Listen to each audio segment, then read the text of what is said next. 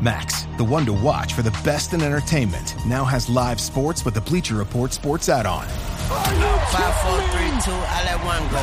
Stream hundreds of select live games from MLB. That's gonna go! NBA, NHL, U.S. Soccer, and NCAA Men's March Madness. We just see what we think we just saw!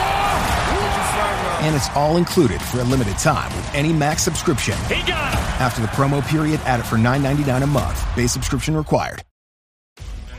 On November 10th, Brie Larson and Samuel L. Jackson reunite on the big screen as Captain Marvel and Nick Fury to assemble the MCU's next team, the Marvels. After Captain Marvel gets her powers entangled with teenage superhero Miss Marvel and Captain Monica Rambeau, the three heroes will learn teaming up changes everything. Don't miss Captain Marvel's return November 10th in the Marvels, only in theaters. Rated PG-13. Get your tickets now.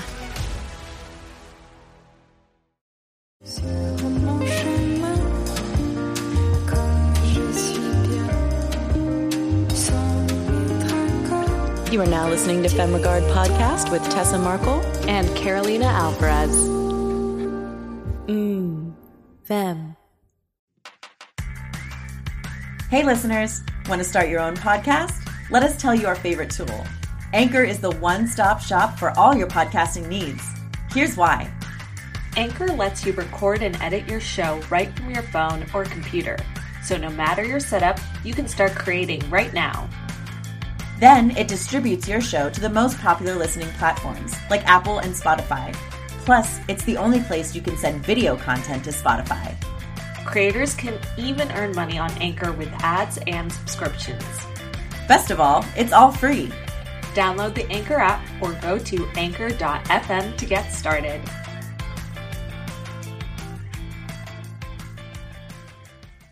Hey fam, guess what guys? We've got a very exciting guest today. Arguably today's guest is our biggest guest, our most well-known guest. And his name is Cameron Monaghan. If you don't know off the top of your head who that is, he was Ian on Shameless for 11 years, I believe the show ran, so that's a big deal. But he's also done a lot of other things, and he's just an amazing actor. He's been acting for a really long time. And in this episode, we not only get to talk about that, we go on a whole tangent, which you'll see. But he was a real delight to talk to you. As we do. Yes, exactly. But he was a real delight to talk to you about the acting process and, you know, how he really handles tough material. And he is here today promoting the film Paradise Highway, which I mentioned this several times in the episode. I'm just going to mention it again right now. If you have not listened to last week's episode with Anna Guto, she is the writer-director of the film. Please go listen to that as well. We get into some really cool stuff with her. But the film just was released last week, Paradise Highway, in select theaters and on-demand streamers. Check it out. It's a really important film. And our chat today was, like I said, just lovely to really get into the process. We love talking to actors. Woo woo! So, guys, tune in, sit back, relax, and enjoy the show. Well, thank you, Cameron, for coming on to chat with us today. We're super excited to talk to you about a lot of things. We personally love having actors on the show too, because while this is more so a show about like filmmaking, we are actors. Like we are actors first. That's how we started. That's our passion. So we love talking to other actors. Oh, amazing. Well, thank you so much for having me. And I think there's an old cliche that actors love talking about acting and talking to other actors, but I think it's true. I mean, I don't know. I do really like other actors. Most of my friends are actors, and I always enjoy talking about the process and what we do. Amazing. That's fantastic. Yeah, every time we get an actor on our podcast, and hopefully you'll feel the same today, they're just like, man, like we got asked all these questions that I feel like you don't normally get in an interview process, because we can relate to just all the different ways we go with how we get ready for a role or how we collaborate with a director. There's like all these things that I think even if our listeners are not an actors themselves, they can get some takeaways on how to work with different different humans, essentially, different types of humans and how they work. So yeah, we're excited to kind of nerd out with you today on that end for sure. Yeah. That's wonderful. Yeah. And so we'll definitely get into Paradise Highway, but I want to start kind of from the beginning. I hate to say, just tell me your story, but you started acting really young. So I'd love to hear kind of what it was like to be so young in the business. And I mean, even, you had a lot of stuff before Shameless too, but that being so big while you were so young as well. I'd love to just hear about that. Yeah, so I recently realized that I've been on screen for over 20 years at this point. I shot my first movie when I was 8 years old. And I've been able to kind of grow up with on-set experience, which is an honor that I don't think a lot of people get the opportunity to have. I know a lot of people don't. I first... I got Shameless when I was about 15, soon to turn 16. Obviously, I worked on that show for 11 years. So I was like 27 when we finished. And that was a pretty amazing thing. Yeah, to go from 15 to 27. Yeah. Our kids on the show, I call them the kids. They're not kids anymore, but they'll always be the kids to me. Yeah. They were 8 when we shot the pilot, and they're both over 21 now. So it's it's wild. Yeah. And like specifically with Shameless, because I mean, I watched the show while it was running. I was a big fan, and like to see your character Ian go through not just everyday teenage growing up stuff. He really had some heavy stuff to deal with, and like, how was that for you? By that point you were already a professional actor, but like to deal with that still as a young human being, that like really dark stuff, and not only to play it as an actor, but to kind of, wrap your mind around it and not get caught up in it and not let it affect, your real life, because we see that happen with actors of any age when they have to deal with some really like heavy content. Yeah, I think that I'm very lucky in that the roles that I got when I was younger, even prior to Shameless, but especially with, Shameless, and I was working on a show called Gotham at the same time as well. Those stories weren't just about like being a teenager. They weren't high school shows. They weren't really about high school. They were about being a human being. There were explorations of characters and of situations that were heavier and more complex than just the goings-ons of high school drama, which is not to say that you can't tell interesting stories about that stuff. I mean, some of my favorite movies are like, whatever, 10 Things I Hate About You or something like that. But, I'm very lucky in the sense that I wasn't on like a CW show or something like that. Again, no offense to that stuff, but I think that on a day-to-day basis, a lot of times that can be very unfulfilling as a performer. And I always felt myself being challenged and fulfilled as a performer working with this pretty wild subject matter and strange and challenging stuff. I'm very lucky that my own personal interests with performing, with acting, were something in me from a really young age. And I never really lost that interest. At the end of the day, I find it a joy to be on set. I find it a joy to be able to devote my time to understanding character, understanding story, of playing this stuff. I think that it's what I know and what I feel comfortable in, and I'm very lucky that I've gotten to do it so consistently for so long. So I know that for some young performers, you can call them child actors or child stars or whatever, they can feel disenchanted by the work. They can feel like they were forced into something, or they lost themselves somewhere along the way. And I think that I was in the context of stuff that I've always enjoyed, and I also have such an interest in it on my own terms that I don't know. I never felt that way. Yeah. I've never had that moment. So yeah, all I can say is that I'm very thankful for that. Yeah. Yeah. That does sound like such an amazing opportunity. Like you said, a lot of times, especially younger actors don't really get that opportunity to get that like really gritty kind of material so young. So yeah, being exposed to that younger is like, it's such a cool experience, I'm sure. And yeah, it sounds like it really did prepare you then for those sorts of roles moving forward. Yeah, I mean, it was interesting with a show like Shameless. So much of the content is, I mean, there's no way around it. It's explicit. It is. It was an exploration of like sexuality and humanity and finding self and self-expression. And I think that was kind of an interesting thing of being, 16, 17 years old. And, kind of everyone is exploring that for themselves around that age. Yeah. And having this kind of safe context to be able to work out these issues in kind of a grand way was honestly pretty amazing.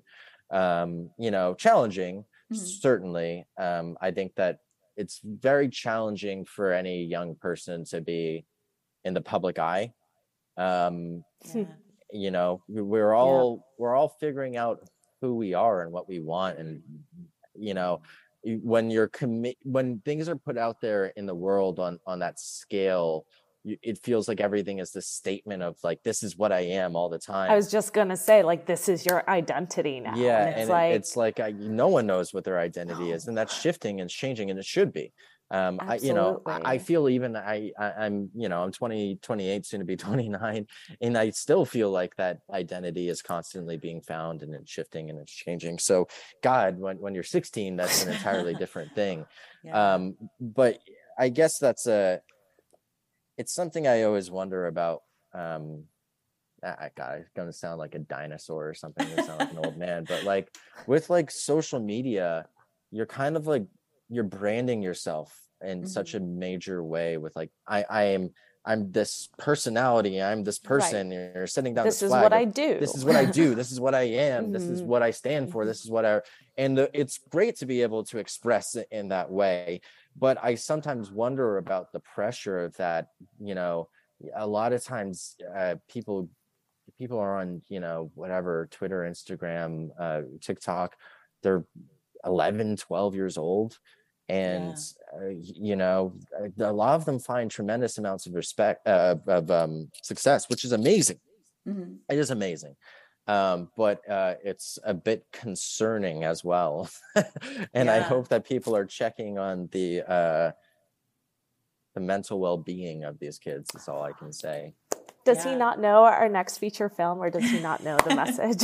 We're working on a feature right now that is really kind of centered around like how technology in general affects mental health and the advancements of that, and how it's like, are we like, because technology is great, and like you said, there's some great advantages, but I think we need to question the safety measures that we have to protect our own brains, or like, I'm so scared to have kids one day if that crosses it, just because, like, what do you do? Do you take them out of the world? You can't, because this is how everyone operates right now, is through social media and like all of that. But also, like, I don't know, at what age is it okay? And it's just like, I'm not even ready to have kids, but I'm like thinking about, it's forcing, like delving into these topics with Tessa for our feature. It's like forcing me to like really see all this stuff very clearly. Yeah. Well, that sounds interesting. I can't wait to see. I think that there's something we haven't really fully acknowledged, that what social media is it's designed to be addictive. It is essentially an addictive substance for, it hotwires our brains to release a hormonal response of satisfaction, of conflict, of joy, of all these things whenever we interface with it. It's essentially we're giving ourselves a little neurological hit every time that we utilize it. And you know, I don't think that we've acknowledged yet that we are as a society addicted. We are addicts. I know I can speak personally that like I've definitely had to kind of reevaluate how I use it, because I found myself just constantly opening up these apps and scrolling to the top, and you know, I would just keep refreshing and there was nothing new that was happening. Like the order of it would just be changing, but I would keep refreshing it. And I realized how addictive that was. And I realized there was a problem when every time I would look down at my hands and the app was opened and I didn't ever realize, like, I don't remember opening it. It's just there. All of a sudden you're like staring at it and you're like, how did I get here? And it's because they decided pop-up notifications to trigger you. Of course. And like little things. And I just want to pull up this quote on the lines of what you're saying because it's so good. And it says by Edward Tufte from the Social Dilemma movie on Netflix, Doc. So good. Yeah, it's great. There are only two industries that calls their customers users: illegal drugs and software. So it's just there. Like, it's just really interesting. Like, we've noticed when you dived into it that like, it's made to addict, grab you away. And now with our features, like main premise, surrounding it around, toxic relationships and how like easy it is to access someone these days and really get, cyber stalking, all that. It's just so available. We're so easily available to tap into each other's brains. It's frightening. So it is. I mean, it's a difficult thing because it's like, I think that all of us can acknowledge how there is such a, I mean, it's a wonderful thing that we have connectivity across the world, that people have access to information in a way never seen before, that we have the availability of opportunity, of knowledge, of these things. I think we all can acknowledge that that's a great thing. But it's about trying to interface with it responsibly if you can. We don't even know what that looks like. And I do wonder, like, I think that we are just going to have some mass psychological, some psychosis that we have not necessarily identified yet, that, 2 or 3 generations from now, knock on wood, hoping that we exist in 2 or 3 generations. Right. They're going to look at us and be like, boy, they really did not look after themselves like at all. Like, my God, what was going on with those people? So hopefully we can course correct and try to figure out what it is doing to us.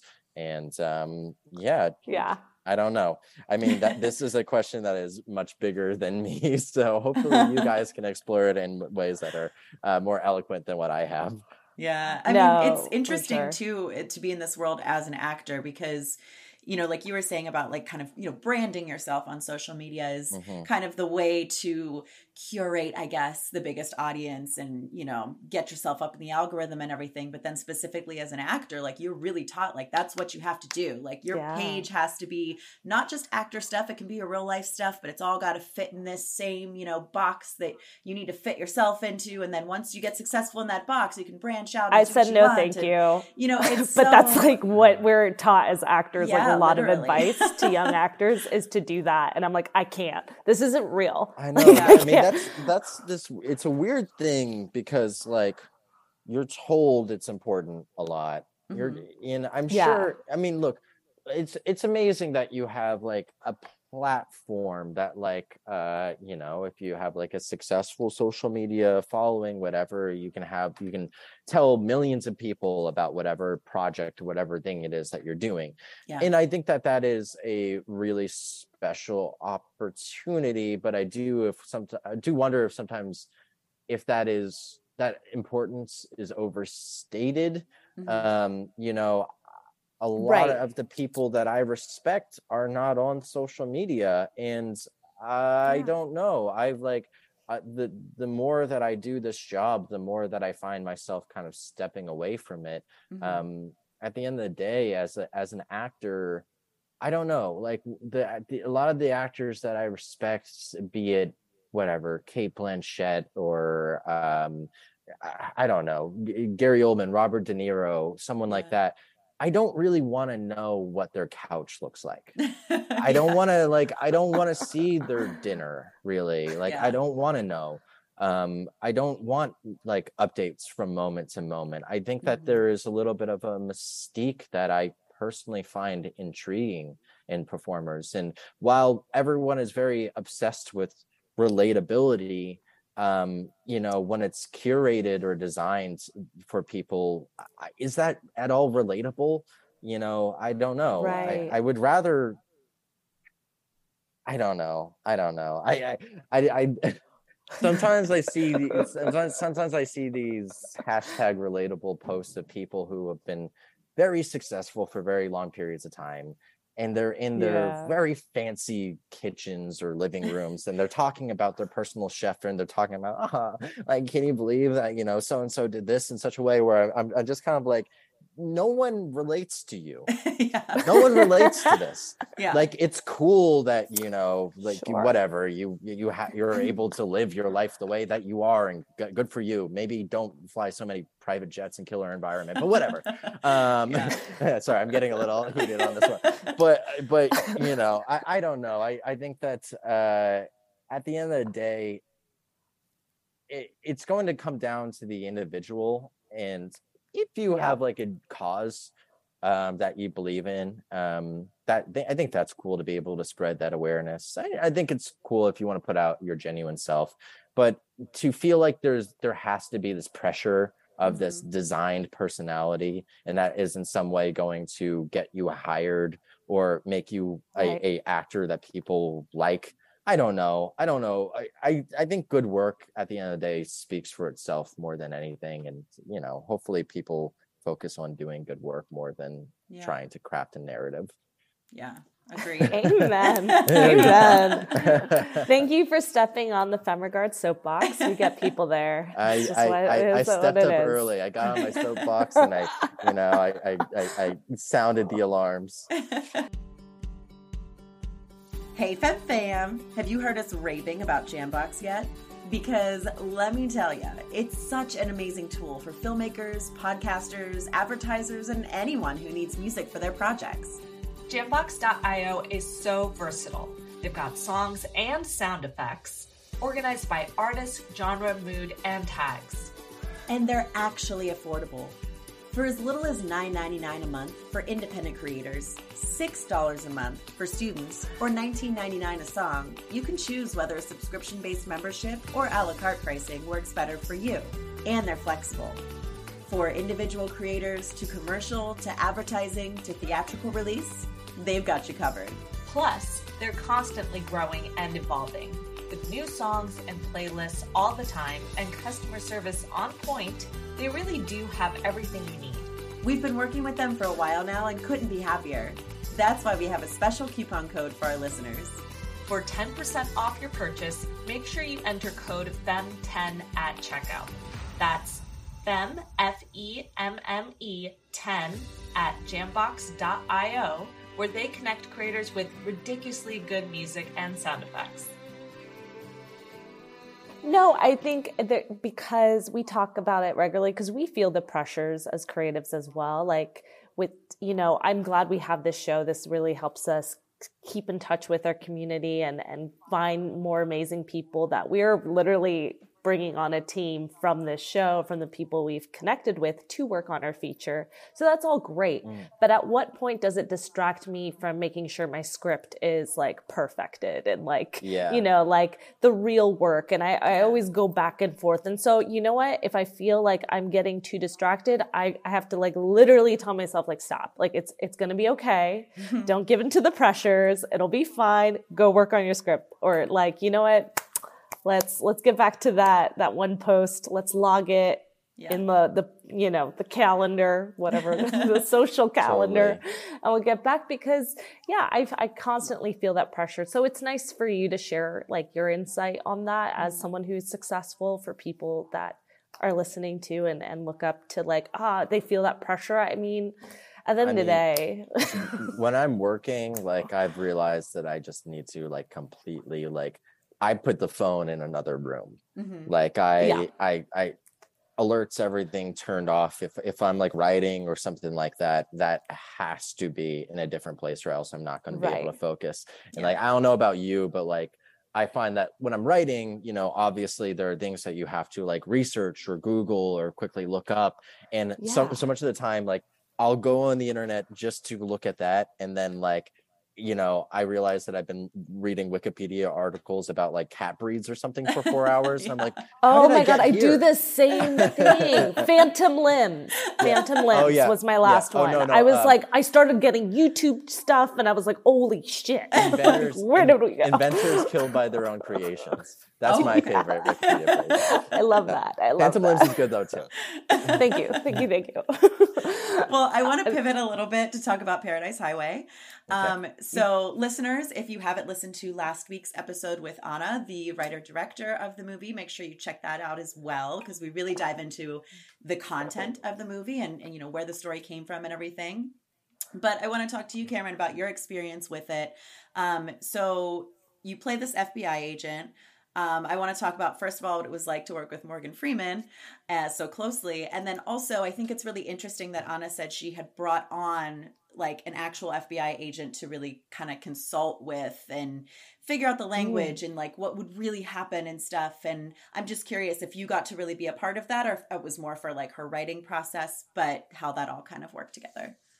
Yeah, so I play Special Agent Finley Sterling, who is a young FBI agent who recently graduated from Yale. He's been working a desk job at the FBI for a couple of years, and he requests to have field experience. So he gets assigned human trafficking and sexual slavery.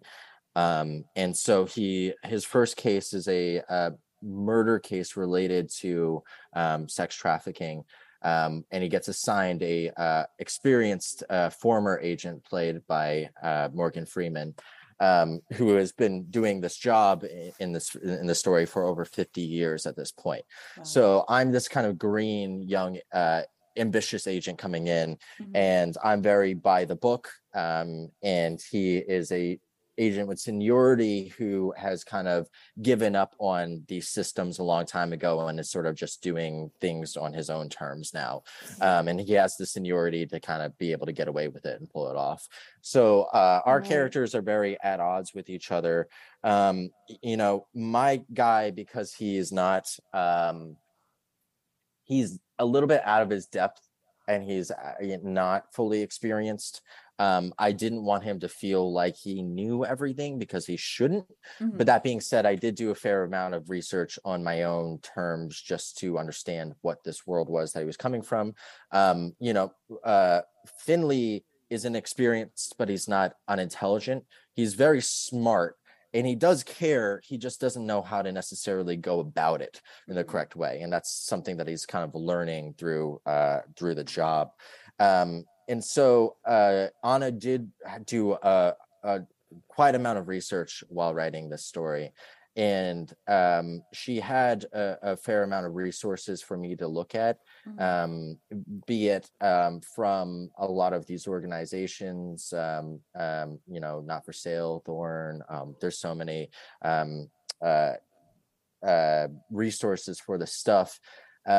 Specifically, what was staggering upon first getting involved with this project was just the statistics, just the numbers. You know, it's, the situation is so much more dire than what I understood, and I think most people do, specifically in the United States. I think that there's an arrogance that we think that we're in some way exempt from these issues, and to be honest, we're probably worse than many places, most places.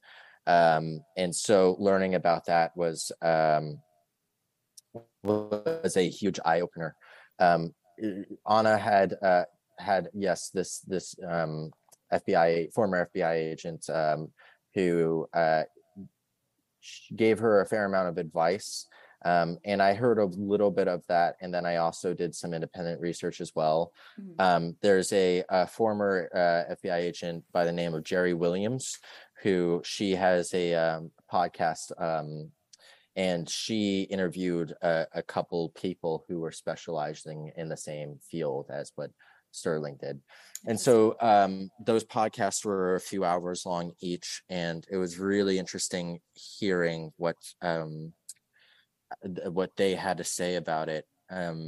Something that jumped out immediately was, for as much as these are systems with rule books and procedures and laws and everything, I really admired that at least the people that she had on the podcast really regarded all the victims as individuals, as people, as kids with their own experience, with their own things that they're being deprived of, and seeing them as their own individual stories. I think was a really beautiful thing, and difficult as well. There's look, this subject matter is it is bleak by nature, and I think that a lot of times when we hear words like human trafficking, our brains can kind of shut off. I was just gonna say, totally. And what I think is really special about Anna's script and how the feature turned out is that it's a human story. It's about individuals, and for as dark as the subject matter is, there's beauty to it, and there's something that is alive and human. And I think that if you can personalize these stories, you can build an awareness and a relatability to a subject matter that otherwise might be unpalatable or too difficult to be able to process. Yeah, that's a really good point. Yeah, I'm just like soaking all of that in, and how that could, it's I think that helps people relate to it naturally too, without just completely shutting it off when you see, like, know you're going into a story like this. And how did you feel like your character helped aid that, I guess, in a way? Was there something that your character also brought that could keep the audience member from feeling so like this is going to a really dark place, Yeah, well, I guess I for anyone who hasn't seen the movie, and they should, I guess I should just quickly say what the plot is. So Juliette Binoche is a truck driver who is running contraband as favors for her brother, who is in prison, and basically to offer her brother, played by Frank Grillo, protection in prison, she's moving illegal goods. And she has hired on to do a job where she's supposed to move a package, and she finds out this package is a 12-year-old girl, played by Hala Finley, who is being traded for sexual slavery. And this goes wrong pretty quickly, and someone ends up dead. And my character, this young FBI agent, comes to this murder scene and is pursuing whoever was the killer, with Morgan Freeman on the road. So the movie is kind of it is in two separate parts. We have this truck driver and this young girl together, and then we have these two FBI agents together who are pursuing them. And it's kind of this cat and mouse game where we don't necessarily want the mouse to be caught. We start to really understand this dynamic between Hala Finley and Juliette Binoche's character, and there's something really warm and lovely about that dynamic. And I think that for my character, Morgan Freeman's character, it's the source of a lot of necessary humor and lightness in the story. Situationally, they're kind of just very at odds with each other. And while it's not like full, I don't know, it's not a buddy cop situation, but they are people with their own priorities, and there's something that is really funny about seeing how they interact with each other. So much of like what I was doing as a performer was just making sure that there was a rapport between these two characters, and that's pretty easy to do when you have someone as talented as Mr. Morgan Freeman that you're acting across from.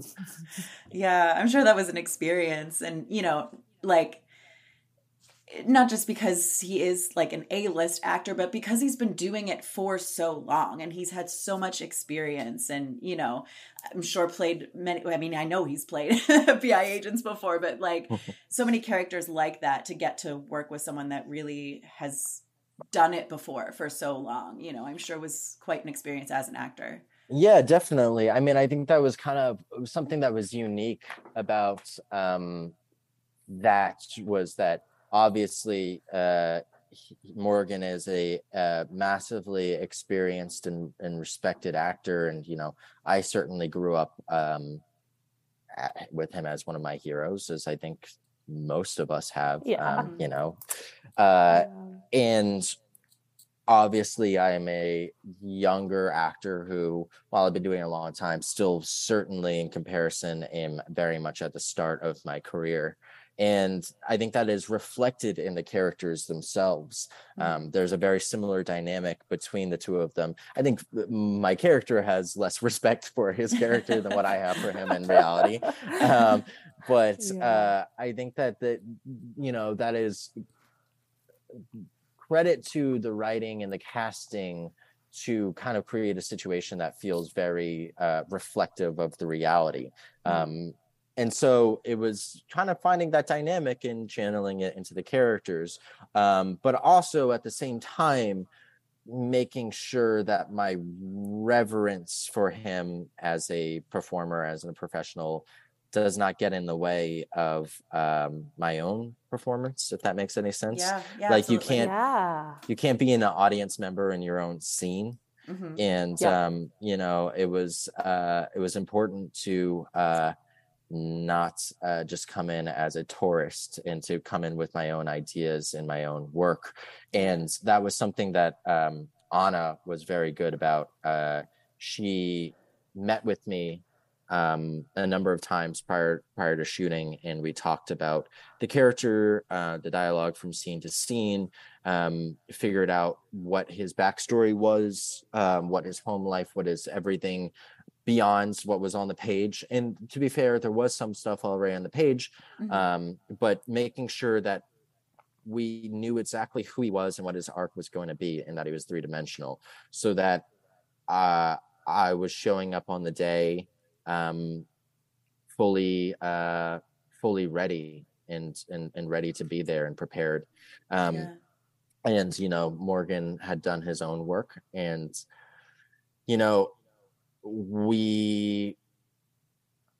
him and I would run dialogue for the next scene while we were doing whatever the prior scene was. So we would just be on the side, quickly figuring it out, running, and he would always have questions, always interesting, smart questions about what these characters are asking, what they're saying, what they're doing, why they want it, and he would throw it out to Anna, and she was very capable in that department, where she always had a good response. Credit to her research and her awareness of these characters. And he would challenge me too. He'd say, Cameron, come on now, what do you want? What are you doing here? And he would say, and he kept me on my toes. And so we would do these rehearsals prior. And then when the shot was actually set up for the scene, we would do 1 or 2 takes for each one of these shots.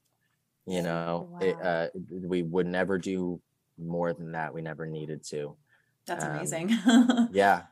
It was an amazing thing. It was also it's different than the way I've worked on a lot of things before. And it was kind of a shock in some degrees. We would cover these scenes very simply and very quickly.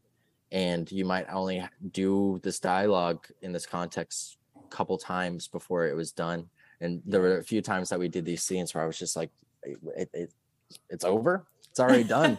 Feels like we haven't even sat down to do it yet.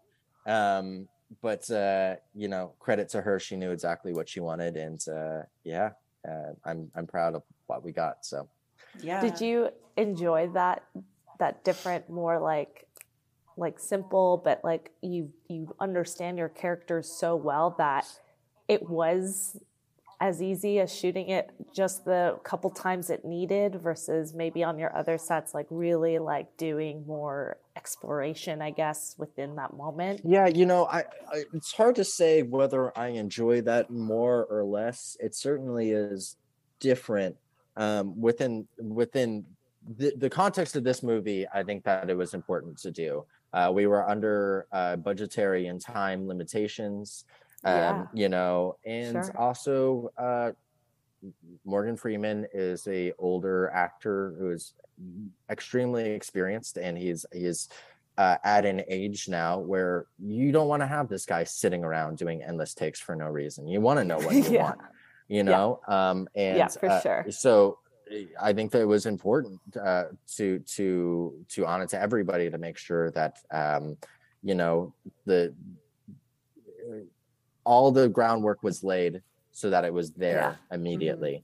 And yeah, I mean, I think that there is something about that it keeps it alive and fresh. I mean, the fact that you have such a limited opportunity makes it, it's like life. You do things once and you either did it or you didn't do it. So you have to try to do it right. Yeah.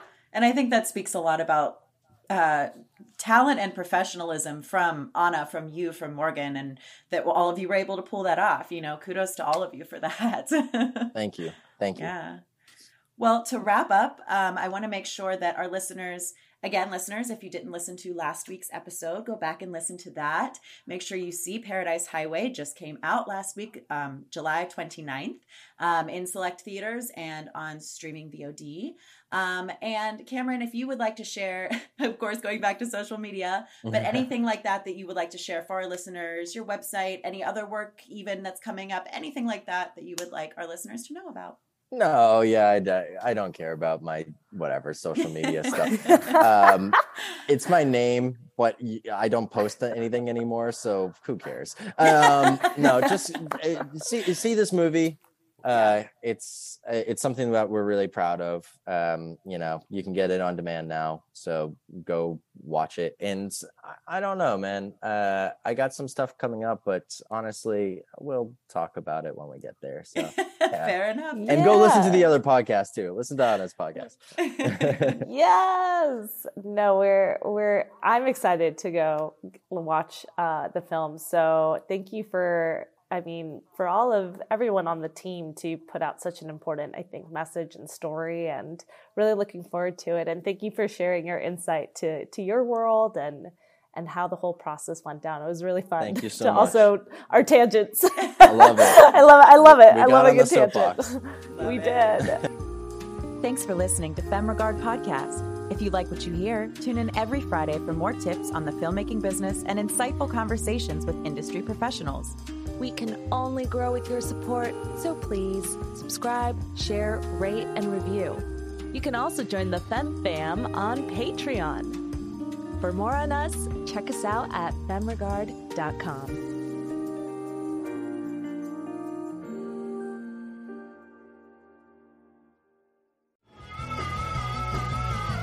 You're listening to the Geekscape Network.